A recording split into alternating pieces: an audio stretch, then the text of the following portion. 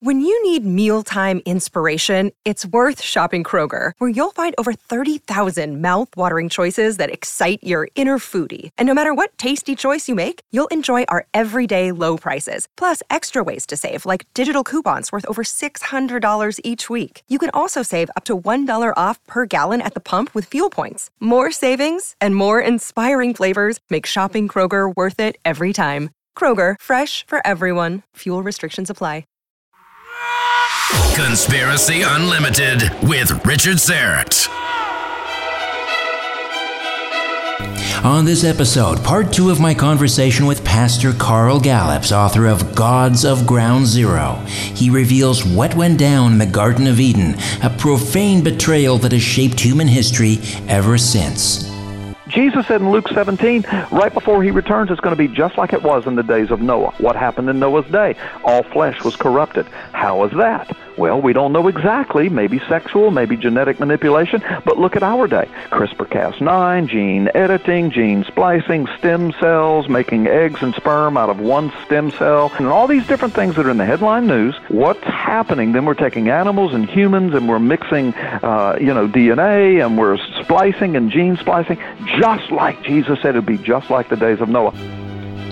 The Horrible Movie Podcast is a weekly show hosted by Jack Altermat. Jack invites a guest who brings a horrible theater-released movie to dissect. Jack and his guests take you through the highs and lows of the movie and what makes it horrible. New movies, older movies, cult classics, or box office busts. No movie is spared or safe from the Horrible Movie Podcast. It's a fun show with clean language, and it's available through Spreaker.com, Apple Podcasts, StudioDNA.media, and everywhere you get your podcasts. Remember, just because it's from Hollywood doesn't mean it isn't horrible. Conspiracy Unlimited with Richard Syrett. Pursuing the truth wherever it leads. Exposing evil and corruption and the secret machinations of powerful elites. Revealing the high strangeness beneath the surface of our supposed reality. Coming to you from his studio beneath the stairs, here's Richard Syrett. Welcome to your Wednesday. Now, I think I mentioned that we were looking at getting 3 outdoor cats to roam the property here and keep the vipers and the mice away. And recently I had a dream about this, and in the dream we were referring to the cats as the 3 sisters, and I didn't know what that meant at the time. And I told the mighty Aphrodite this, and she said, well, that settles it. We have to get 3 females, and they have to be from the same litter. And then North and Zach, who are crazy about Greek mythology, mentioned that the 3 sisters in Greek mythology were also known as the Grey Witches, and they control human fate.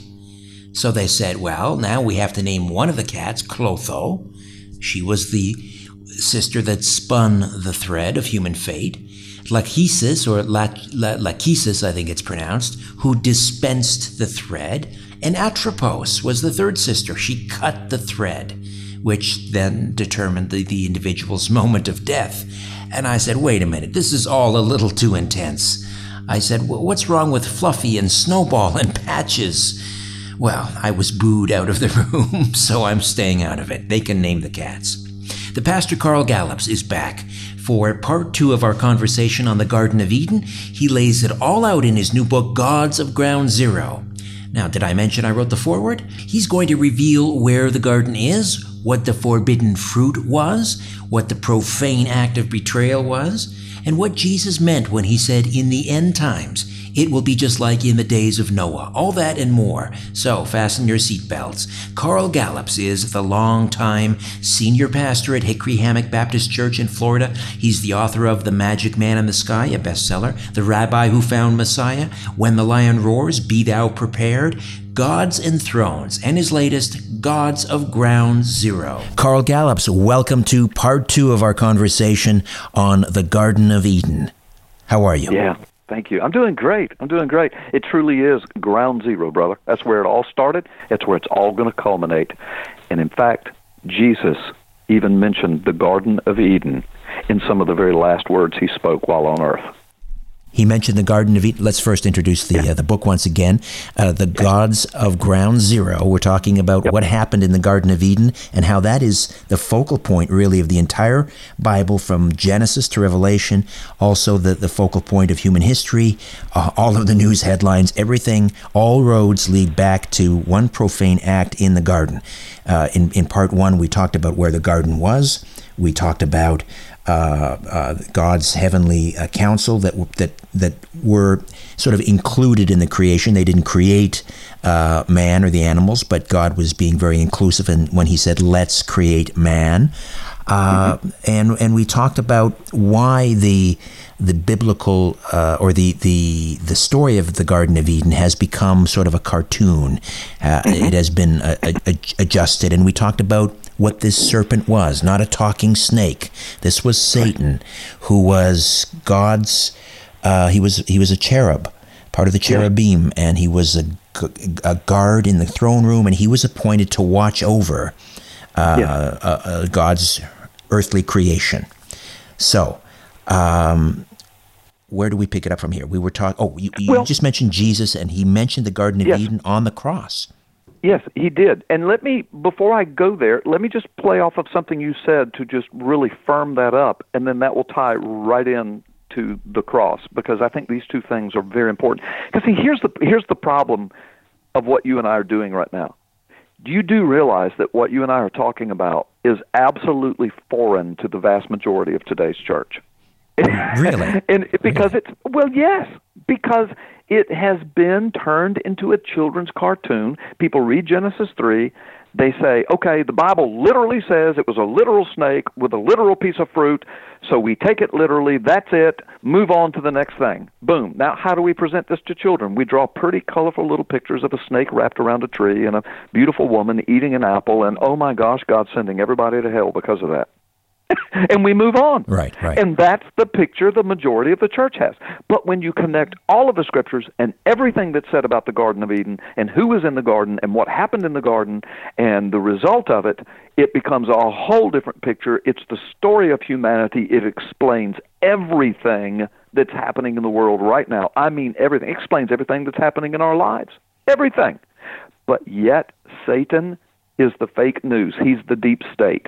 He and his realm. I'm telling you, brother, they've covered it up in the churches. Plus, it is so deep and so dark that even scholars who have seen it and preachers who have seen it, and even though scholars have written about it and preachers in seminaries have seen the writings of the scholars, they refuse to bring it to the pulpit and preach it. They refuse to bring it to the Sunday school and Bible studies and teach it in its depth. Why? Because it speaks to our own sin nature. It speaks to every nasty thing about us, and we don't want to uncover that. We don't want to deal with it. And so the things you and I are talking about are so foreign, and that's why I'm begging your audience, get the book, read it, everything we're talking about, and I'm just brushing up against dozens of revelations that will knock your socks off. But I didn't pull this stuff out of my back pocket. I connect the scriptural dots from Genesis to Revelation. I bring in the dozens of scholars that have been writing about it. I bring in the Hebrew dictionaries, lexicons, the Greek lexicons. I bring in the modern-day scholars, the classical scholars, the ancient scholars, and I say, here's what they've seen. And people read my book and they say, why have I never been told this? Well, first of all, it's been right there in the Word of God for you to discover yourself, but the reason you've never been told is because Satan's done a good deep state fake news job of keeping it covered up. But it's being exposed in these last days. So let's go back to this unbelievable stuff we're talking about, and let me do this. Let me just bolster what you just said about the serpent was not a walking, talking snake, but it was Satan himself. And then let's go straight to what Jesus said, some of the last words he ever spoke. He spoke of the Garden of Eden. This is going to just blow people away. But first, so I mentioned Ezekiel 28. All right, so here's the thing, brother. Walking, talking snake. Okay, I know Genesis 3 seems to present that, but let me just ask you, is there a walking, talking snake presented anywhere else in the Scriptures? There is not. Nope, there is not.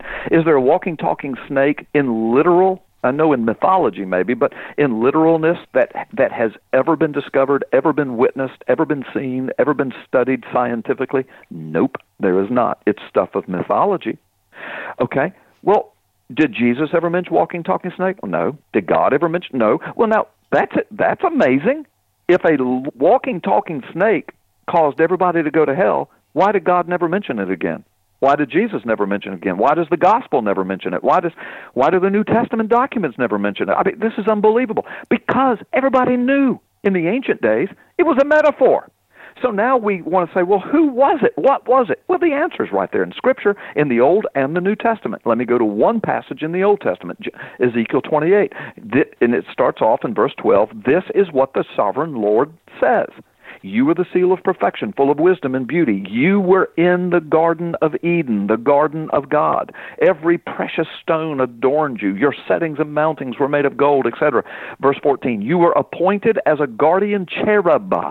I ordained you. You were on the holy mount of God. That means the divine assembly. You walked among the fiery stones. That means in the very presence of God. You were blameless in all your ways from the day you were created. And then it goes on to say, but I drove you out as a profane thing from the mountain of God. I expelled you from the garden, you guardian cherub. And then he goes on down to say, so in the end, I will reduce you to ashes on the ground in the sight of everybody. All of the nations who knew you will be appalled at you, and you have come to a horrible end. People say angels can't die. Yes, they can. Satan's waiting on the great day of judgment. God says, I'm going to bring you to an end. I'm going to reduce you to ashes. Who were you? Were you a walking, talking snake? Nope, that's the metaphor. What were you? A guardian cherub. When we get to Ezekiel 10, we discover the cherubim. Ezekiel says those are the living creatures. When we get to Revelation 4 and 5, John said, behold, I saw 4 living creatures around the throne, and they were crying, holy, holy, holy. Satan was, Lucifer was, a guardian cherub of the throne of God, and he was the most perfect, Ezekiel 28 says, the most beautiful, the wisest of them all, and God put him as the guardian cherub, that's God's words, not mine, over the whole creation. He made it, and he took his right-hand man, if you will, in the divine realm and said, now, this is yours not to own, not to be a god over, but yours to be the governor of. You're going to guard this. And who knows, maybe God says, and now I'm going to go do some other creating things. You're going to guard this. This is my place of fellowship right here with these. Now, that's what Ezekiel says. Not a walking, talking snake. Now let's go to Revelation chapter 12.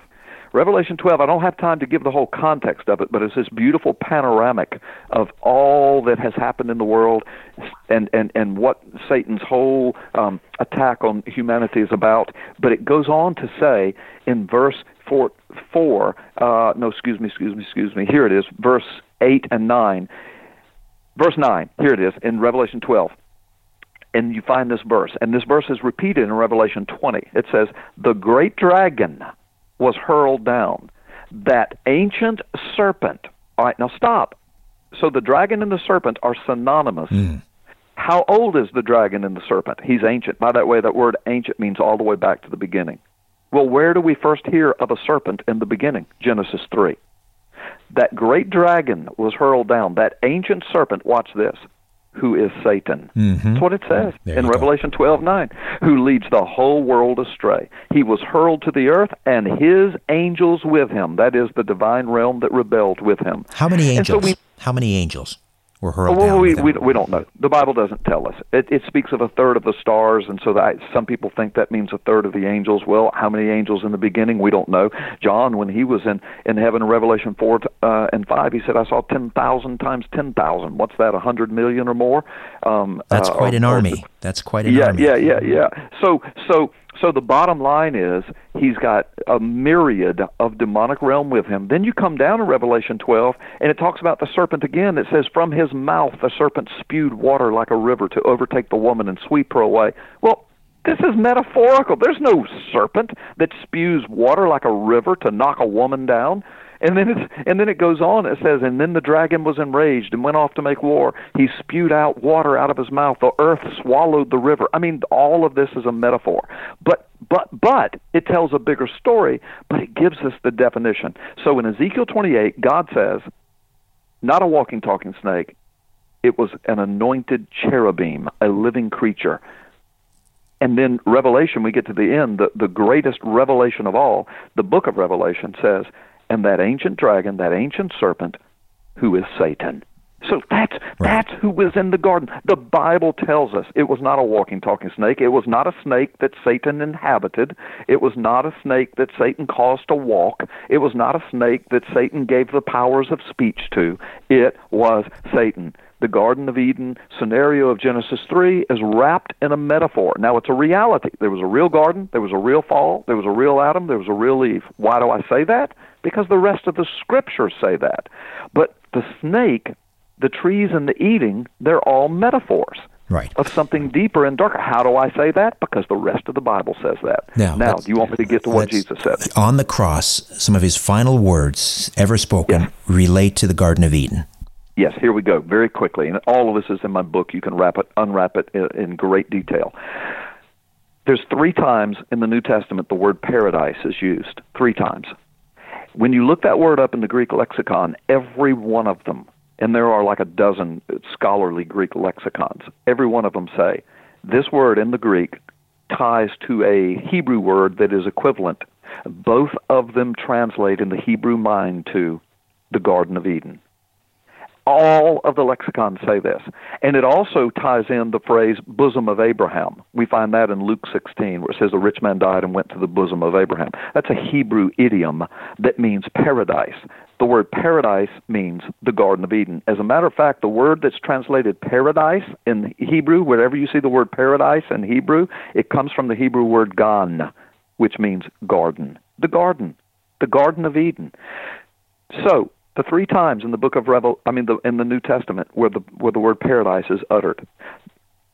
The first time I'll save to the last, because that's out of the mouth of Jesus. But the second time is in 2 Corinthians 12, where Paul says, I know a man who was caught up to paradise, to the third heaven. Now, he tells us what it is. Now that's Paul. Paul's talking of himself. They speak in the third person back in those days. He says, so I was caught up to paradise. Now, the Hebrew mind, here's what he was saying. I was caught up to the Garden of Eden, to the real Garden of Eden, the one that's guarded by the cherubim. I went into another dimension. He said, whether I was in the body or out of the body, I don't know. I just know I was caught up to the third heaven. That's another Hebrew idiom that means to the throne room of God. Where is the throne room of God? It's where God put his name. Where did God put his name on earth? In Eden. Okay? So that's what he's saying. That's what Paul's saying. Now, the last time paradise is used is in Revelation 22, when it's describing the river of life was there, the tree of life, the new Jerusalem coming out of heaven, and it said, this is the paradise of God. Well, in the Hebrew mind, this is the Garden of Eden of God. God's restoring the garden. See, the Bible begins with the Garden of Eden falling. The Bible ends with the Garden of Eden restored, the restitution of all things. Our divine nature is restored to us. We'll never die. It'll be like it was supposed to be for Adam and Eve. Now, the first time it's used, shocking. Jesus is on the cross. You know where I'm going with this. Mm-hmm. One of the thieves looked at Jesus and said, Lord, remember me when you come into your kingdom. Jesus said, in the Hebrew mind, this is exactly what he said, according to all the scholars and all the Greek lexicons. Jesus said, today you will be with me in the Garden of Eden. I mean, brother, the last thing Jesus said, just about. Right. Almost the last word he spoke to a human, you will be with me in paradise. But the word paradise is equivalent to, in the Hebrew and in the Hebrew mind, to the Garden of Eden. That thief heard him say, today you will be with me in the real Garden of Eden. We're going to walk right past this guardian cherubim where God sealed it off. Because you've believed in me, you're now under my blood. I'm taking you to the place where God has put his name and where he designed to fellowship with humanity from the beginning. So is the Garden of Eden synonymous with heaven? Yes. It is. It's synonymous with heaven, but heaven also includes the very throne room of God, which was only opened to humanity by the blood of Jesus. The whole book of Hebrews goes to great lengths to tell us that, which is why Paul could go up into the presence and say, I went into the third heaven. I went to the throne room. Paul went there 30 years before John the Revelator. Why could Paul go there? See, See, Paul died in 67 A.D. John went to receive the book of Revelation in the throne room of God in 90 A.D. 20-something years, 25 to 30 years before John went there, Paul said, I was caught up to the Garden of Eden. I was caught up. The word up, by the way, just means through another dimension. Theoretical physicists say that there's as many as 12 hyperdimensions. Here are just 3 of them. Conspiracy Unlimited, Conspiracy Unlimited, Conspiracy Unlimited.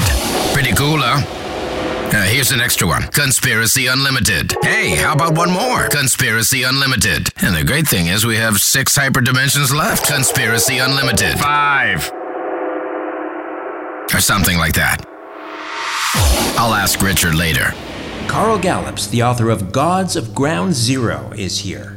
At one point, in the beginning of creation, was the Garden of Eden a physical place here on Earth? And then after the fall, it was in another dimension? Interdimensional, but it's still physical. It's still real. It's the way that I described the fish at the bottom of the ocean. They don't know 7 billion of us exist. Right. But if they could come up through the surface of the water, they would see a whole new physical reality that existed around them all the time. Right. 2 physical realities side by side, but one of them can't come into the other. That's what the Garden of Eden, guarded by the cherubim, is all about. So, in other words, after the fall, our access to this dimension which contained the Garden of Eden was closed, so we don't see it. Exactly. But it's there. Exactly. Just like the fish at the bottom of the ocean can't see us, but we're here. But when we say that it is in Jerusalem, so we're walking through the streets of Jerusalem, we don't realize, but right in front of our nose, hidden in another dimension, is the Garden of Eden. Exactly. And again, it's like the fish in the bottom of the ocean. If they could come up through the surface of the water, there it was all along. It was wrapped around them all along. They were right there. That's why Jesus looked at the Pharisees. They said, show us the kingdom of God, the kingdom of heaven. He said, if you only understood, the kingdom of heaven is here among you right now. Now, a lot of people say, oh, well, he was talking about himself. Well, of course, he was talking about himself, but he was being even more literal than that. All right. Where were they standing? Right in the midst of Jerusalem. We have about 12, 13 minutes. I want you to talk very briefly about what that fruit was, what there are a number of trees mentioned in the Garden of Eden, and then we'll find out exactly what went down, or what we think may have gone down in the garden. Let's start with the fruit. We're often told it was an apple. It wasn't an apple. What did Satan tempt Adam and Eve with, this fruit? What was it? Yeah, okay. See, again, I could do a 3-hour teaching, and so I'm telling your audience, please, please, please, please get the book and read it so that all of this will be in context, because I'm going to say some shocking things right now. First of all, let's just ask, since we know this is a metaphor, we know it is. The Bible tells us that the talking snake is a metaphor. The Bible tells us this is. So we ask ourselves, does the Bible ever present trees and eating fruit and gardens? Does it ever use that, metaphorically speaking, in any other way? Yes, it does. Let me give you a couple of examples. Let me give you one right out of a Song of Solomon. Now, what I'm going to read to you comes from a conversation between a husband and a wife. But listen to what it says. And this may be where we get the idea of the apple tree, because it comes out of this, but it sounds like it's talking about the Garden of Eden. But in the Genesis 3 account, there's nothing about an apple. It just says the fruit. But listen to Song of Solomon, chapter 2, verse 3. Like an apple tree among the trees of the garden is my beloved among the young men. I delight to sit in his shade and eat his fruit. His fruit is sweet to my taste. Now, that's what the Bible says, brother. Mm-hmm. It's a husband and a wife. And it's a love song about their marriage and about their relationship. She describes her husband as like a tree among other trees in a garden or a forest of trees. And she says, but I delight to sit in his shade, in the shade. And this is metaphoric. Right. It's a metaphor. And eat his fruit. And his fruit is sweet to my taste. Now people say, oh, well, what is it? Well, she's speaking of her entire relationship, which is intellectual and physical. Right. It's she's immersing herself in her husband, and likewise he in her. And the whole thing is presented as a tree in a garden and the eating of fruit. Well, oh my gosh. You mean All right, now watch. Listen to Proverbs 30, verse 20. This is the way of an adulterous woman.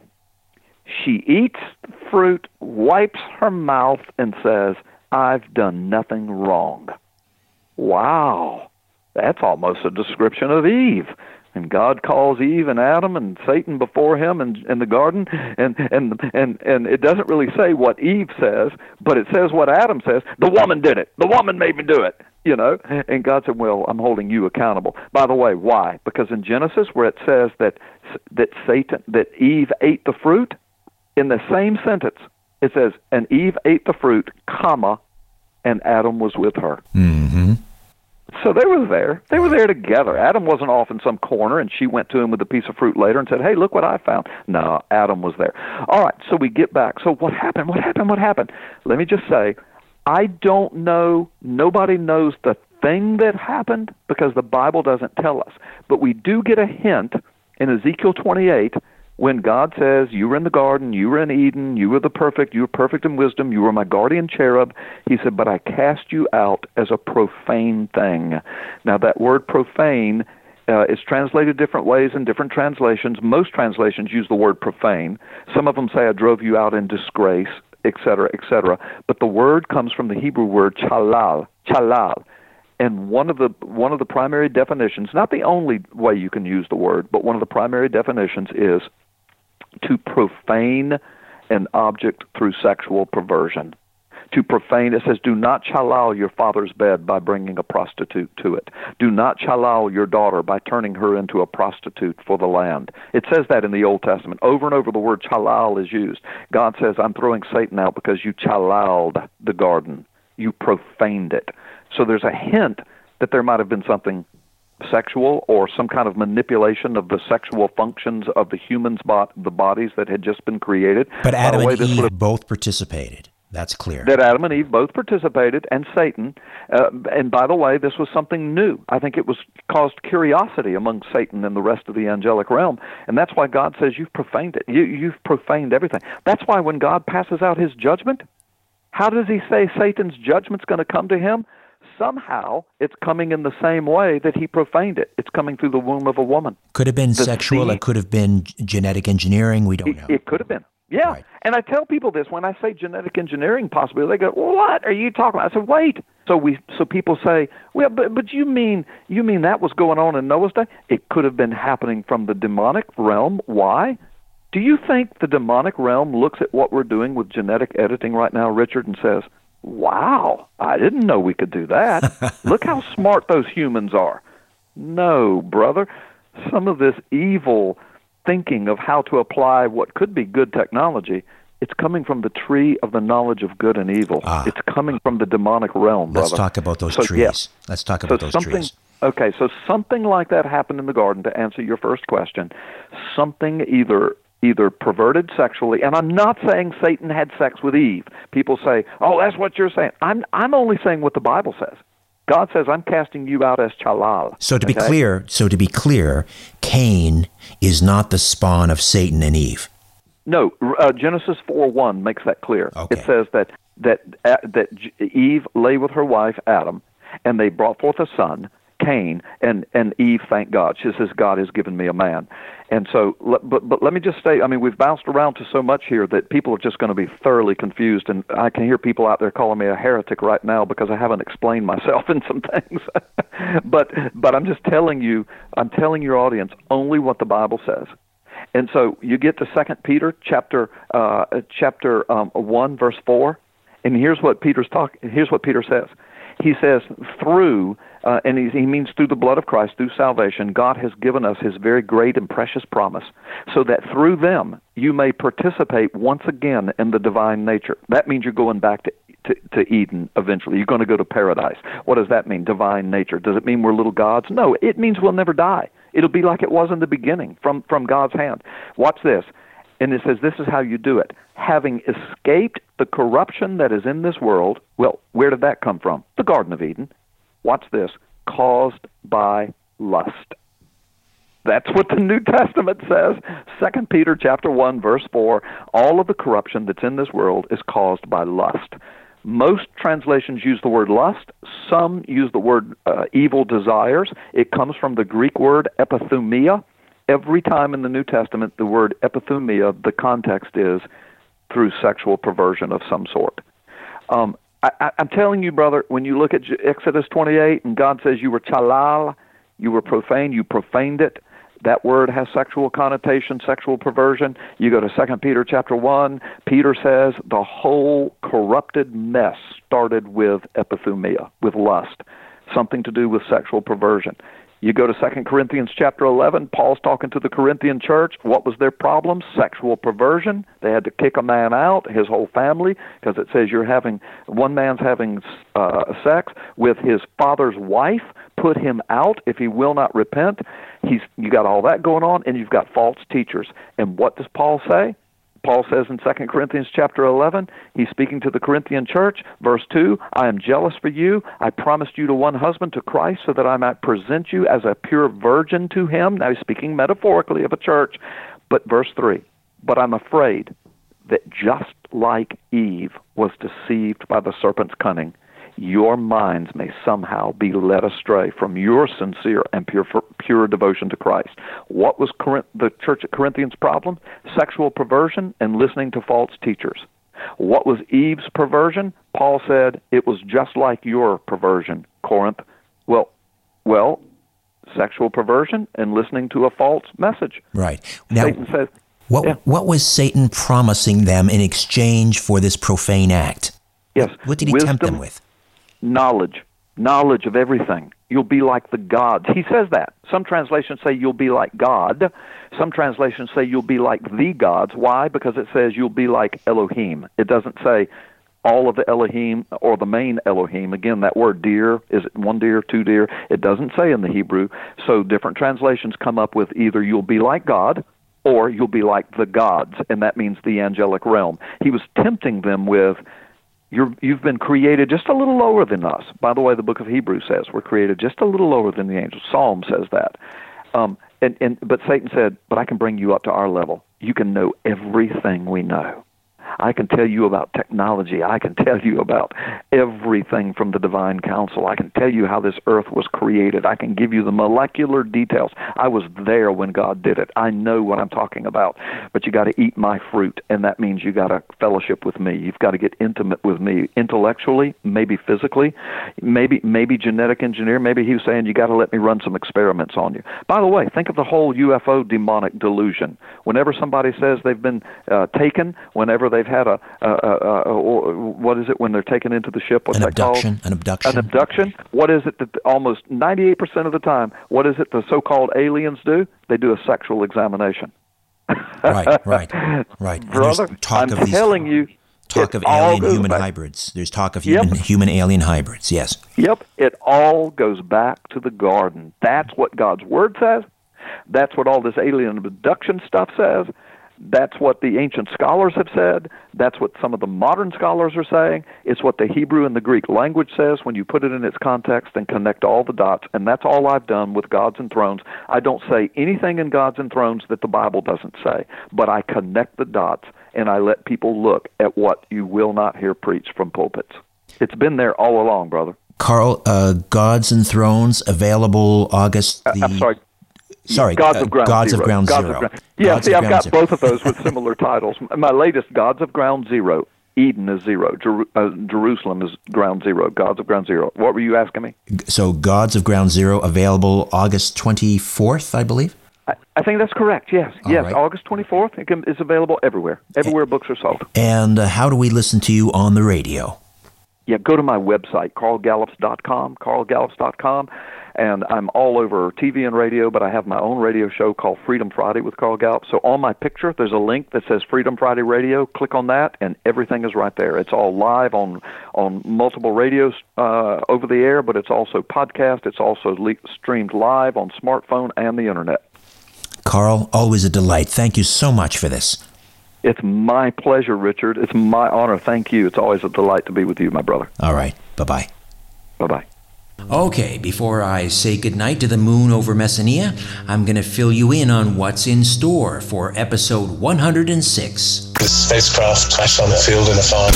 The history of rock and roll is littered with suspicious deaths and the unexplainable. The bodies that were in the spacecraft was in the exact way that aliens.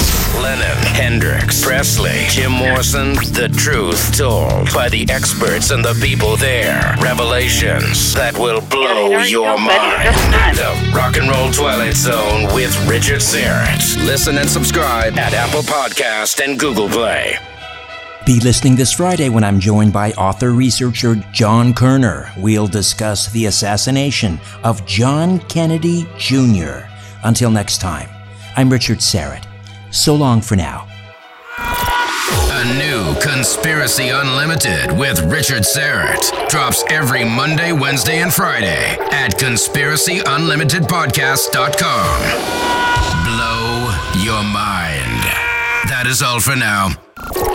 Oh, and remember to share and give a 5-star review because we have huge egos and need love.